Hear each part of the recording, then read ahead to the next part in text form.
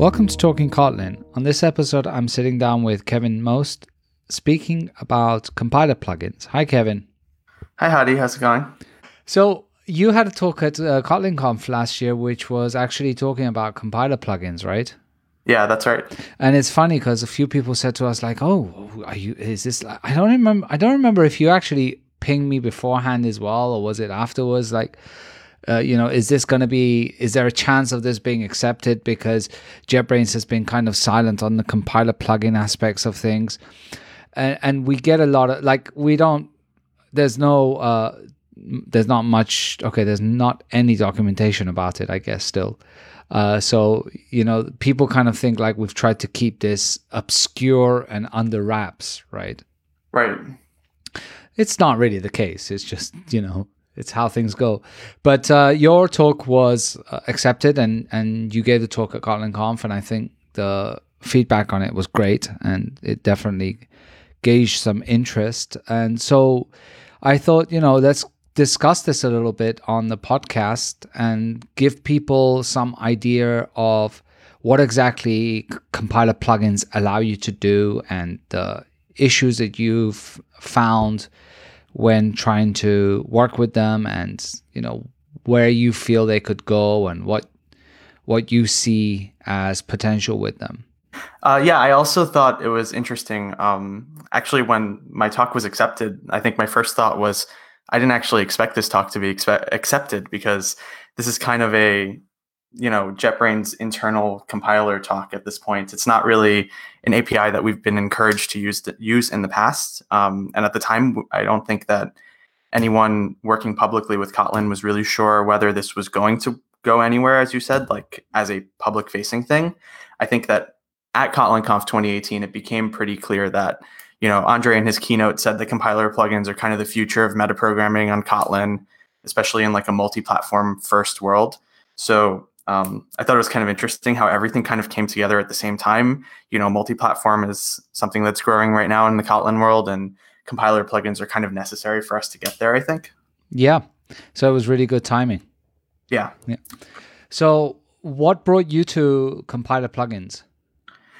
Sure. So I think what brought me to them is, I think anyone who's kind of like delved into the Kotlin compiler and the language and kind of nerded out a little bit over it has always kind of known that they were there. There have been a lot of compiler plugins that you guys have made in the past. Like I think my first exposure to it was the Android View synthetic extensions, and there's discussion on whether or not those are like the best way to do Android find view by ID replacement. But I think that the first use of the first time anybody uses that, the Android View library, the synthetic view extensions library, they kind of go, wow, this is just pretty magical, right? You just type like the ID of your views, and it's just, you didn't have to recompile to get it to autocomplete in the ID. The ID knows the type of the view. It knows so much, right? And that's like such a magical metaprogramming solution.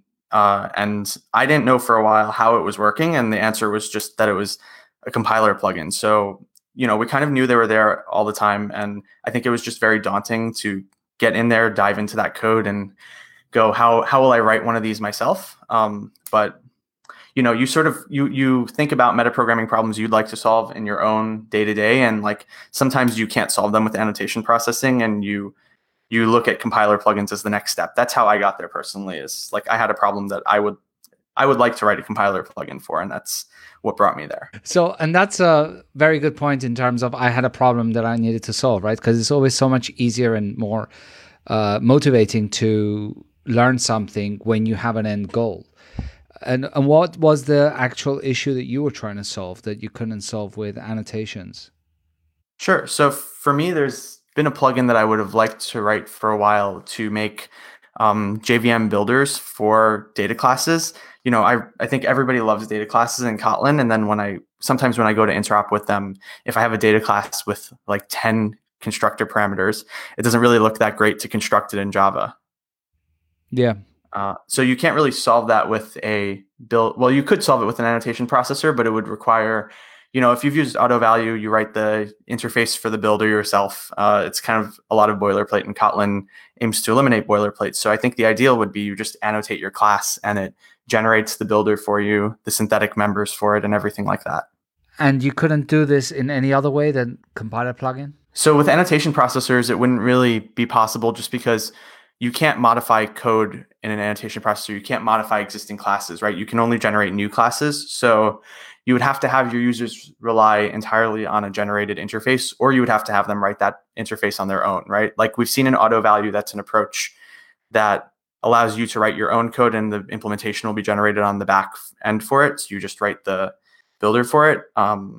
You could also write an annotation processor where users would use the generated code, but it's kind of not accepted as good practice to have your users rely on generated classes throughout their code base so much. Like the IDE will complain before you built that the symbol can't be found. I'm sure anyone who's used Dagger and wrote, Dagger underscore application components or whatever it's called, and then sees the red squiggly line knows the woes of that, right? It's not as nice looking. It's not as nice of an IDE experience. Yeah, and that's where I was trying to get to, because I think that if I'm not mistaken, Arrow does something similar with their optics classes, right? Yeah, which basically like generates this dot notation where you can access any value, but you need to first kind of have this code generated so that you can get it working, right? Right. I think there's a lot of problems that people are solving now that could be solved better if they could write a compiler plugin for it. Yeah. Now, obviously, we ship with a couple of compiler plugins ourselves, right? The Kotlin team, which are the one that is mainly used for Spring, which essentially allows you to specify that, because Spring, for those that don't know, is quite heavy in terms of requiring dynamic proxy, so that classes need to be open, and instead of having to decorate all your classes with open all the time, because in Kotlin classes are closed by default for inheritance, you can use this annotation, right, which allows you to essentially say certain classes with certain annotations are treated as if they were open. Right. Yep. Yeah. So that's actually one of the plugins that I felt was simpler to dive into and read into was these plugins like the All Open plugin, the NoArg plugin, things like that. Yeah. Yeah. And the other one was the one that you mentioned was NoArg. So, and how did you actually learn about this? Like, what did you do? Just open up the source code for one of these and figure out how it's done? Yeah, that's exactly what I did. I dove into. I went to the JetBrains Kotlin repo. I poked around. I did a lot of grepping for things like NoArg and All Open because there's not really documentation on like where these live, but it's actually pretty simple to find them. They're just in the plugins folder in the root of the repo, and that's where the plugin logic lives. There's a separate folder with all the Gradle and Maven helper plugins as well, but those are a little bit simpler. I think most of the core logic lives in that plugins directory, and that's where all of the actual code gen happens. So I was just poking around in there. I figured that, based on what the plugins do, the easiest one for me to read and understand what was happening with was the NoArg plugin, because it's fairly simple, right? You're just generating this NoArg constructor for this class that's annotated. Can you just, for the listeners that may not be familiar, what does that do, the NoArgs one? Sure. So it just generates a no argument constructor for a class that's annotated with it, with a specific annotation, so that you can use the class from Spring, as you said, right? Yeah, and I think that one's actually more used for serialization. Some of these ones that require being able to instantiate a class without, when you generally create like a data class, you don't want to have mutable properties, and you don't want to have to initialize them. And a lot of serializers require this, right? To be able to basically create a parameterless, right? They'll invoke it dynamically. Yeah. So you can use that. I mean, I've been quite a heavy user of JSON, right? Which basically breaks all the rules. It's like, I don't care whether you have constructorless parameter. Yeah, it'll actually construct it without invoking the constructor, I believe, in certain scenarios. Yeah, parameterless constructor, not constructorless parameter. Anyway, right. Because I was going to say that's probably one of the easier ones to look into of the many, which are basically two, I guess. I don't think we have many more in terms of plugins, right? Out of the box, I think. Well, out of the box, I mean. There are actually quite a few in there. There's the Android ones, like the All Open extension extension actually capped the annotation processors implemented as a compiler plugin, but that's a very complicated one, I think, to read. Yeah. So, and how's the documentation front?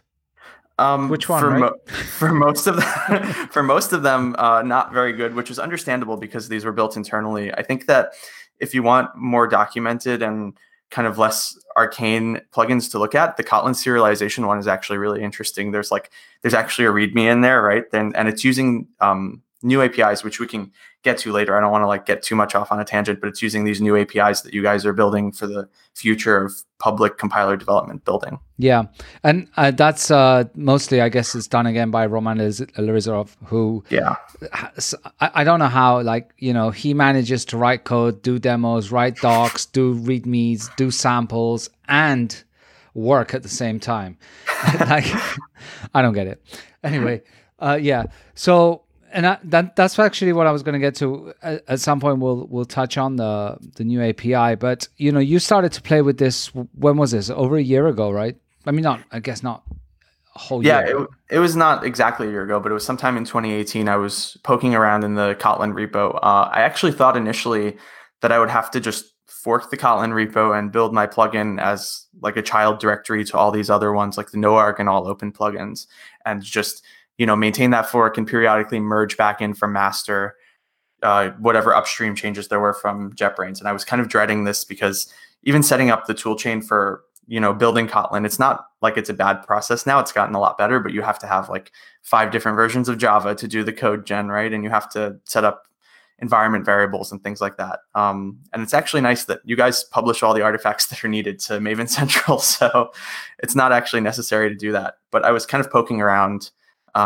looking for these plugins to see how they were implemented. And the NoArg and all open plugins are actually quite simple. After you do enough grepping to understand the actual code flow, you kind of just come across one, for NoArg, it's NoArg expression code gen extension. And it's just this one class that kind of just builds bytecode, right? And if you're even a little bit familiar with bytecode, you can kind of dive in and understand what's going on. I feel like before I wrote a compiler plugin, I was not at all comfortable writing bytecode, and it definitely has helped me get there. Yeah, but for people that aren't familiar to how this works, including myself, because I've never done a compiler plugin, what is the general idea behind it? I mean, how does it work? Right, so it actually hooks in at a certain point in the build process, I guess after the code has been compiled. So you have these class files that you can read. And you can generate more bytecode. You can kind of inject your own bytecode into the process of building them. You guys have different, entry point classes that you can extend, and you register those in a component registrar, which is one of the API classes that you guys have. So, for example, expression code gen extension, which is the one that NoArg expression code gen extension implements. That one is kind of an entry point into every expression that the Kotlin compiler evaluates. So you can basically inject your own logic at any point in Kotlin's compilation process. There's also a class gen code gen extension, I believe, something like that. I think that compiler plugins the Parcelize one use that to generate the Parcelize, the parcelable creator object. So that one will actually be that entry point is for creating new classes rather than kind of injecting your own logic in at every expression evaluation point. And how much bytecode do you need to know? Probably more than you want to know at the moment, at least. To generate a JVM, to generate anything workable in JVM land, you kind of need to do a lot of bytecode manipulation, right? Even as I was writing the one that I wrote for Kotlin Conf, which was very simple.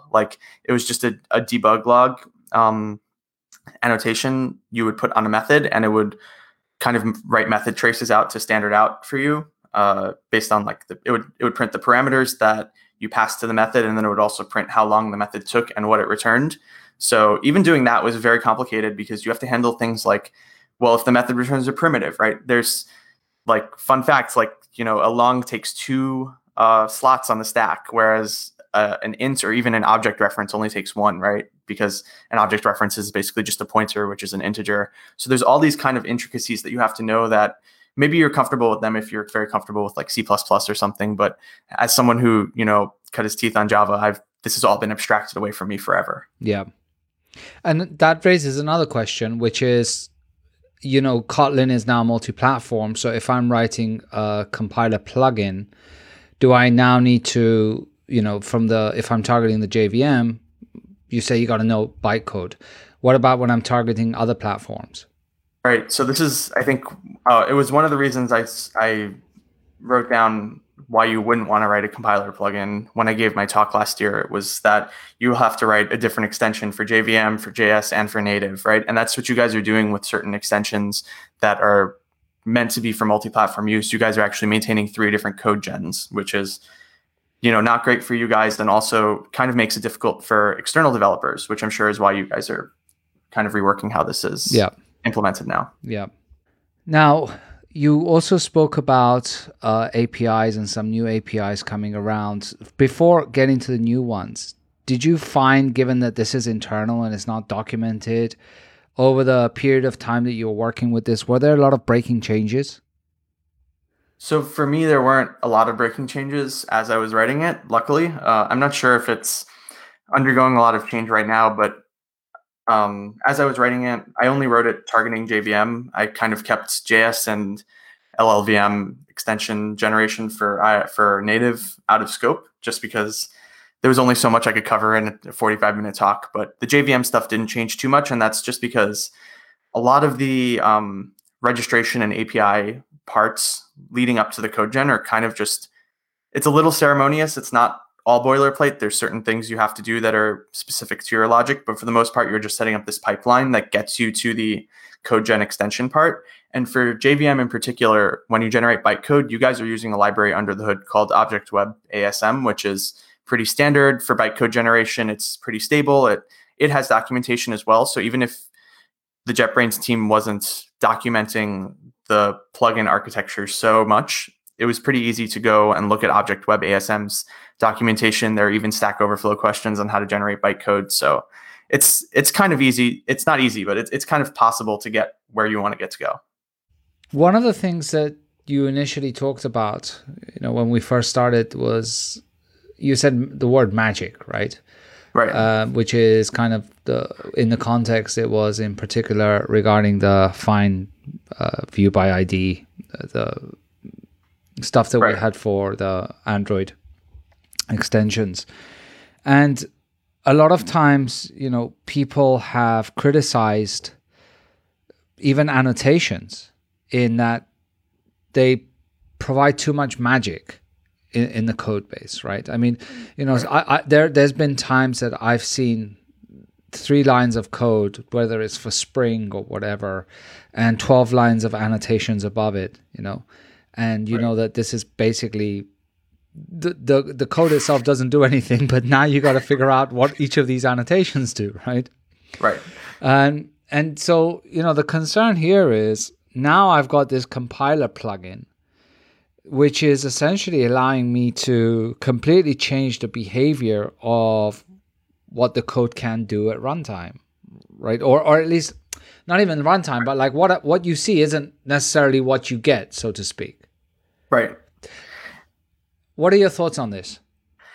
Yeah, so I think that is a very valid concern, and I think that it's one we even kind of saw a little bit with the built-ins, right? Like, I think a reason that some people didn't really like the Android synthetic view extensions that were like quote unquote magic is that you don't really know what they're doing to do find view by ID and cast it to a type, and you don't know how they're caching that object. And I know that there were problems cross project when you had like a multi module Gradle project, and it would pull in the wrong ID that was actually the same name as another ID in another part of your project, things like that. So I know that there were certain problems with that, and it's definitely easier to get yourself into situations like that when you're doing so much metaprogramming, which compiler plugins totally enable you to do. But I think that one thing that really helps is that, unlike the implicit magic that kind of goes on in other languages, like, people don't like Scala implicits, things like that. But I think one big advantage of Kotlin compiler plugins is that you can write an IDE component for them. And you guys wrote an IDE component for the Kotlin synthetic Android extensions. And that was great. It actually was probably one of the best parts of that extension, because you could just Command B on this, or Control B, or whatever your platform of choice is, right? You can just Command B, Control B onto this symbol that was magically resolved by your ID, and it would actually take you to the XML file where that ID was being defined, and you could see it very clearly. So I think writing these IDE plugins will help a lot, right? Like, I think Kotlin is great because the tooling behind it is so great. JetBrains, you guys are a tooling company. So I think that if we all write compiler plugins in the future, it won't be that bad, because we'll all be writing IDE plugins to go along with it.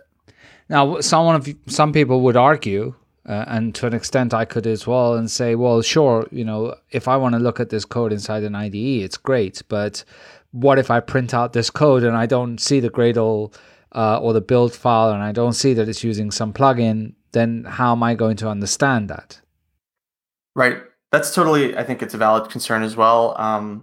But there's you could say that as well about, for example, extension properties, right? They're great because the IDE will take you to the right spot. They're not like Scala implicits, because there's a tight kind of coupling in the IDE when you click on the symbol and it takes you to the place where it's defined, and that that's always where it'll statically resolve to. But then, you print out the code and hand it to someone and they go, well, this method isn't even on this class. That's basically magic. So I think the tooling is such an important part of the language, and it really helps you get to a place where the code can be concise and readable, and you're not writing so much boilerplate and ceremony and things like that. So I think they kind of have to go together, right? Like, the IDE is what makes Kotlin really great to me. Yeah, and I mean, I do work for a tooling company. Right. Our bread and butter is IDE, so I'm not objecting to the idea. And to be honest with you, when people raise this question with me, I say, sure, and that is true. But at the end of the day, you're not going to be frequently printing out your code base on paper and reading it on paper. And sure, you may be doing code reviews in a browser, but that is also a solvable problem at the end of the day, right? And you could argue the same thing to an extent with the simple concept as a data class. I mean, if you take a look at a data class, now everybody knows that the data modifier adds a whole bunch of things to it. But if you didn't know that, now what? Are you going to stop using data classes because under the covers it's adding some methods? No. At the end of the day, I guess it's a lot about the trade-offs, right? I totally agree. I think that the magic is fine as long as it's not magic that you're going to shoot yourself in the foot with, right? Like Scala implicits and C++ operator overloading and things like that. I think people consider them dangerous because you can shoot yourself in the foot with them. And I think that via good tooling, we can enable ourselves to have this kind of magic in the language and not shoot ourselves in the foot with it. In terms of usages, like, someone has a problem that they want to solve, what do you think would be a good way to solve it with a plugin? Or let me rephrase the question. What problems would the plugin solve? I think the plugins would solve a lot of the same problems that annotation processors solve now, but they would solve it in more elegant ways. Like, for example, I know people complain a lot about Dagger, right? I mean, I love Dagger, but people go, I don't really know where this dependency is coming from. I don't know how to, I don't know how to set up my components. It's so much boilerplate the first time I write it. And it's not really boilerplate because it's all necessary for Dagger, right? Like, every line you write in Dagger, for those who don't know, it's a dependency injection library that is reflection free and generates all the code for you at compile time. So you have to write these interfaces and these classes and annotate a lot of classes to signify to the compiler like how it should generate its dependency injection graph. And people say that it's a lot of boilerplate, and it's true that it's a decent amount of ceremony, but it's all necessary. And it would be a lot less ceremony if it were a compiler plugin. I think that the interfaces wouldn't have to be written out so explicitly. They could be generated by the compiler plugin. And then you could get all the autocompletes you want and get all of the kind of magic that you want, I think, and still have it be compile time verified and still have it not show up red in the IDE because you would ship a synthetic IDE extension with it. So I think that would be like a great use of a compiler plugin. I think you could make a really elegant DI system.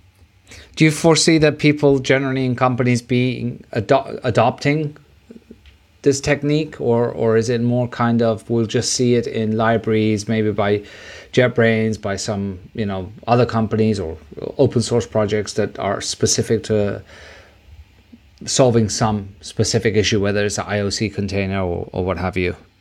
Right. I think right now, at least, I would see it more being the latter. I think that people working on consumer applications, end user applications, don't really want to be doing metaprogramming that much. I don't think even right now, writing an annotation processor is like orders of magnitude easier than writing a compiler plugin. But I have not seen the companies I've worked at that do consumer facing products writing annotation processors, right? Even if they have a metaprogramming problem, they'll generally they'll just write the code twice, right? They'll duplicate it or do something else that's less elegant with, interfaces or abstract methods or things like that to avoid deduplication. So I feel like compiler plugins won't become something that you'll see every company have in their code base, but I think that you'll see everyone's code base have a library that has a compiler plugin in it.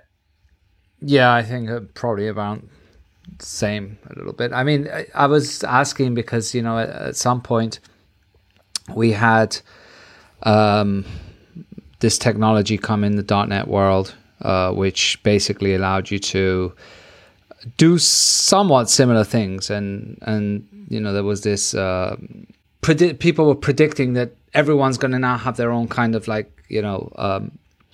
additional tooling support and additional analysis of their code base to try and solve a multitude of problems. And that was kind of like the message that was going out, like this can enable everyone to do this. And eventually nobody did, right? Only the same few folks were doing it at the end of the day. Right. And I think that eventually it might be more cognitive load for every code base that uses for every code base that has just some simple consumer facing, like quote unquote simple, right? Like that's just doing business logic, to have metaprogramming approaches towards that. Like I think that no matter what you do, learning some new metaprogramming library, even if it makes your life better, like Dagger, is some amount of cognitive load. And you don't want your entire application to be that. At least right now, I think I would want to know Dagger, know the compiler plugin version of Dagger, for example, or the compiler plugin version of logging, or the compiler plugin version of like builders and things like that, and know those tools and take them wherever on whatever project I work on, right? Yeah. So what does JetBrains need to do to make your life easier as your life whoever wants to write a compiler plugin? Right. I think that apart from docs. Apart from docs, you said? Yeah. Yeah. I think that the direction you guys sounds like you're going with the public API is great. I think that first of all, having an IR for generating Kotlin and intermediary representation is necessary, because I don't think anyone wants to write the same code 3 times. And I think what would end up happening is people would just not really support targets that they're not interested in. Like everyone on the JVM would just go, I'm just going to write this for JVM, right? But if it's little to no effort to generate JS and native or common targets, just basically Kotlin common targets, I think that people would do that, and that really helps drive multi-platform. So I think that having that public API that generates an intermediary representation is really important. I think that for me, a big thing would be it has to be able to bundle an IDE component very easily. So for context, like you would have to install an IntelliJ plugin and have everyone on your team install an IntelliJ plugin, a custom one, if you wanted your synthetic IDE resolves to work properly at the moment. And the reason you don't have to for NoArg and all open and things like that is because JetBrains actually bundles them with the stock Kotlin plugin, right? So when you install the Kotlin plugin, you're actually installing the IDE plugins as well for all open and NoArg and things like that. And that has a few disadvantages, right? If you're working on a team of 100 people, you're going to have to chase down 100 people, and someone's going to go, well, why are these things red in my IDE? And you're going to go, oh, you have to install the plugin. And it's also not really tied to any upgrade cycle, right? Like you'll upgrade the compiler plugin, but you'll have to go and upgrade the IDE plugin manually or something like that. So I think that having it so that the IDE understands it, maybe from Gradle or from Maven, you add this plugin and the IDE goes and downloads the dependency for the IDE plugin as well, is super important, because that's how you kind of get this dynamic programming approach to work properly. Yeah, and that's a good point. And that's kind of like the similar situation that we had with the Kotlin serialization, right, to begin with, which it wasn't bundled as part of the Kotlin plugin. Right. Yeah. Yeah. Yeah, I mean, that's a good point, actually. Yeah, just and whether that could dynamically just download what's necessary. Yeah. Right. I think also an ideal would be, I don't know if this is feasible, but right now at least, when you write an annotation processor, it's really nice because you write Java source code, and that's something that developers are very familiar with. I had to go and kind of sit there for a day and understand how bytecode works really well to write my bytecode generating compiler plugin, right? What I actually did was I wrote it in Kotlin and then I decompiled it and looked at the bytecode to understand what I wanted to write, because I don't really know how to write bytecode. It's like, a stack-based system, and to do like system.out.println, you have to put system.out onto your stack right now and then do all the other logic, and then at the end you pop the system out off the stack at the end, and that's how you do the print line. So it's like a little bit higher level assembly at the end of the day, right? Yeah, exactly. If you're not someone who really wrote a lot of assembly or any assembly in college or anything like that, that's going to feel terrible to you. You're going to go, okay, I can't really write this compiler plugin. And it's just, you don't really get IDE support or anything for the bytecode you're writing. Like, I'm writing strings, right, when I write a bytecode generating compiler plugin. And that's very difficult. I think if you were to, I assume that the intermediate representation will be something like Kotlin source code, or it will be actual Kotlin source code. And that would be very easy to write. Like, it would be very pleasant. There's even libraries like Kotlin Poet now that like will generate that. I'm sure that someone would make a Kotlin library that would generate Kotlin intermediary representation. So what's on the plans for you in terms of this compiler plugin? I mean, are you going to work on it more, or was it just more kind of like a proof of concept or for you to learn, or do you have any other plans in the works in terms of plugins? Oh yeah, I would love to write more plugins. I think that they're a lot of fun. I like solving metaprogramming problems, and I think that they're enabling us to solve like a whole new class of metaprogramming problems. So last year I wrote my debug log plugin for Kotlin Conf, but it was kind of a proof of concept. I would really like to write a JVM builder one this year. I think that it's a lot more involved of a plugin, because to do method tracing, you don't really need to ship a synthetic IDE component. So I didn't when I wrote that plugin, and that was still enough material to fill up an hour. I think that writing a lot more sophisticated of a plugin that actually generates IDE components, and then you reference those in your code and they actually resolve, that's like a really exciting problem to me. And it's actually one I face a lot, right? Like when I use data classes from Java, it's not that pleasant. So that's one that I would really like to solve. I'd really like to revisit it this year if that's possible. I think that, the Kotlin team right now, they're not really, they're saying that we shouldn't really be writing compiler plugins just because the API is in flux right now. You don't really want to target this old API and then have it completely replaced by this new API that enables you to do so much more in so much less code. But I think that the Kotlin serialization library is being written against the new API. So if you're okay with your code breaking and not really being ready for production right now, and basically targeting like your alpha/beta/private do not use APIs, the new LLVM or the new IR ones rather, you can write your own compiler plugin right now, even external of JetBrains. And that's kind of the situation we were in last year, but with the bytecode generating APIs, right? This year, you can do the same thing unofficially with the the IR generating APIs. Plus, where's the fun in doing something and then it not breaking? I mean, you got to have to. Right. We're developers. Exactly. And plus, so you got 8 months, man. Kotlin Conf's coming up in December. You should totally get on board with this now and start writing something. Yeah, it's definitely a good time to write these plugins. Like I said, if anyone wants to look into what the future of plugin development is going to be, I think that the Kotlin serialization library looks like it's coming along really nicely. It's active. It's well documented. It's a good one to look at right now. Well, it was great having you on the show. Thanks for taking the time, and thanks for having me on. Hope to catch up with you at some point again. Yeah, sounds good. Thanks, Hadi. Take care.